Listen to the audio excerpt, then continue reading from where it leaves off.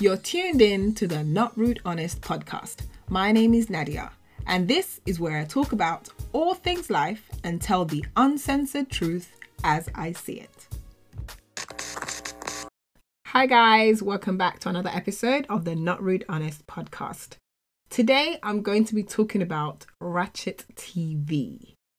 For those of you who do not know what Ratchet TV is, I'm not really sure how to define it without being derogatory. And yeah, okay, let me think about this 1 second. A few moments later. Okay, so according to the Urban Dictionary, the definition of ratchet is to act in a dysfunctional or out-of-pocket manner, unruly, someone whose actions could be considered as severely undistinguishable, possessing little or no class. With that definition in mind, certain programs have been dubbed ratchet because of the things that transpire on said programs. One of the most, iconic and most well-known ratchet TV shows would probably be the Love and Hip Hop franchise and maybe Bad Girls Club, if you guys remember what that is. So ultimately what happens on these shows is classed as classless, and there's a whole bunch of fighting, cursing each other out, lots of squabbles, that kind of thing. Personally, I was introduced to Ratchet TV a few years ago when I needed a program to watch. So I don't usually watch TV. Growing up, I did of course watch, the obvious stuff, but in general, I wasn't somebody who followed TV shows, home by 7 so I can watch a show at 8. That wasn't me. I'm a big movie person, but in terms of TV shows, I didn't really engage with them that much. And I didn't have like a roster of shows that I would watch or anything like that. So I remember a few years ago, I was in medical school and I was just really stressed and wanted to relieve said stress. And one of my friends recommended Bad Girls Club and Basketball Wives. At the time, I really had a very negative outlook on reality TV in general. It just used to annoy me because I remember my friends used to watch The Hills on MTV, and I remember trying to give it a go then, and I just thought, this is horrible. This is not good TV. And then also the Big Brother franchises, I just never found them entertaining. I don't like game shows, Pop Idol, American Idol, X Factor. It just isn't me. So when she recommended these TV shows and I realized they were reality TV shows, I was a bit like, yeah, I'm probably not going to like this. But at the time, I really just wanted to watch something that wasn't as, serious as my normal shows. I'm a huge crime show fan. So, I'm a Without the Trace, Law and Order SVU, that kind of show was the kind of show I would engage in if I wanted to watch something. But those kind of shows require you to actually follow the storyline, actually be engaged with it and, learn the jargon and that kind of stuff. So I wanted something a lot more lighthearted, and then she recommended these shows. Needless to say, it did the trick. I started watching them and it really did everything I needed it to do. It didn't require a lot of brain power. It didn't require any sort of following the storyline. I missed an episode, I can't watch the next episode type of stuff. It was just whenever I'm ready and whenever I'm ready to switch on, it was there for me, and it really allowed me to de-stress. Considering, again, that point in my life where I was at, mentally, watching Ratchet TV was glorious because it required no brain cells whatsoever. And that's what I was looking for. And since then, I really started to engage with what has now been dubbed as Ratchet TV.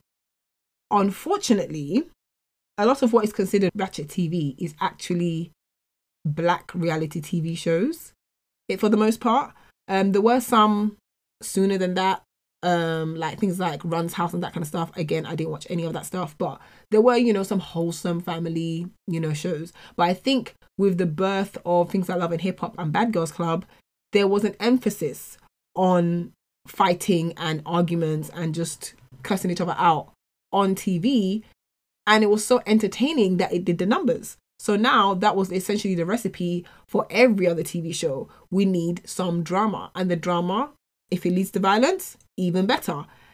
And as a result, a lot of people started to feel like a lot of these franchises were promoting a bad image of what Black people and Black culture is about, and enforcing negative stereotypes on Black people. Do I agree with that statement? I guess I understand where everybody's coming from. I do get it, especially in a world where Black people are already seen as very aggressive. We're already seen as, in quotation, unclassy. I can understand why switching on your TV and seeing, people's weaves being dragged out and all of that is less than favorable, to say the least. However, my counter argument to that is, and this is me just, trying to look at it from the other side, is that is a portion of Black people. And I'm very much against the idea that Black people need to present themselves a certain way all the time, because we're not a monolith. We are very diverse and we're a huge part of the global population. So I don't feel like presenting ourselves in the way that colonialism and slavery has told us to present ourselves is the only way we should be presenting ourselves. These people that were on reality TV shows, especially back then, I think nowadays is a bit more performative, but back then, they weren't getting into this fight to entertain viewers. They were getting into this fight because this is how they handled conflict. And I feel like that was realistic. That was actually real reality TV. Like, we're going to be reality TV. This is what it is. In real life, some people, you're going to say something crazy to them and they are going to punch in your face. Also, I believe, and I'm sure everybody would agree, that it created a huge platform for a whole bunch of other Black people to become very successful in this world. Because by giving them these reality TV show platforms that nobody else would have given them, they were able to make a living for themselves. They were able to turn into influencers, those that pursued their music careers. One of the biggest artists to come out of reality TV has been Cardi B. So ultimately, there were pluses to the Black population by being on these reality TV shows. And I feel like the same way we have very, very type of white entertainment, I don't understand why we can't have the same for Black people. And if this is how a portion of the Black population behave and live their lives, I think it is disingenuous to act as if they don't exist, just so that we can maintain this sort of Eurocentric imagery to what a Black person is, or what they desire a Black person to be, or what kind of Black person deserves respect. I feel like ultimately, by displaying all the different sides of us, that is what will allow us to create space for all of us as Black people within white media and the world as a whole. If you haven't already, subscribe to the Not Rude Honest podcast on Spotify, Apple Podcasts, and notrudehonest.com. I think one of the funniest things about what we consider to be ratchet TV has been the widespread vernacular that has been used in these reality TV shows. Bear in mind, they're based in different parts of America usually, and everybody has their, local slangs, their local verbiage. And now, because of these reality TV shows, globally, this African American vernacular, also known as Ebonics, is widely used and widely accepted even. And it's crazy because I recently started watching Real Housewives of Beverly Hills. Typically, I'm a fan of the Real Housewives of Atlanta and the Real Housewives of Potomac, also known as the Black Real Housewives. However, a Black actress known as Giselle Bouvet has joined the cast of the Real Housewives of Beverly Hills. So in order to support her on this show, because she's the first Black housewives on this show, which is like 11 or 12 seasons long, I wanted, again, to support Giselle as the first and only Black cast member on this very white show. And as I'm watching it, as I said, it's season like 11 or 12 or something, like I'm at the very, end seasons, the most recent ones where Giselle has joined them, I realized that a lot of the white housewives from Beverly Hills, a lot of them come from Beverly Hills type families, aka they've been in this sort of environment essentially their whole lives, and now using a lot of Ebonics in their speech. And I'm not going to lie to you, it slightly annoyed me. When African Americans specifically speak in this way, they are seen as uneducated and low class and all of this because, in quotations, they can't speak English properly. However, now you've got a bunch of Beverly Hills women using said vernacular and it's okay. And it's very indicative of how Black people are always being stolen from.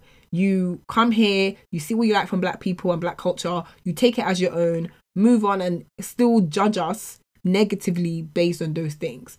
But yeah, that was just a very interesting observation for me.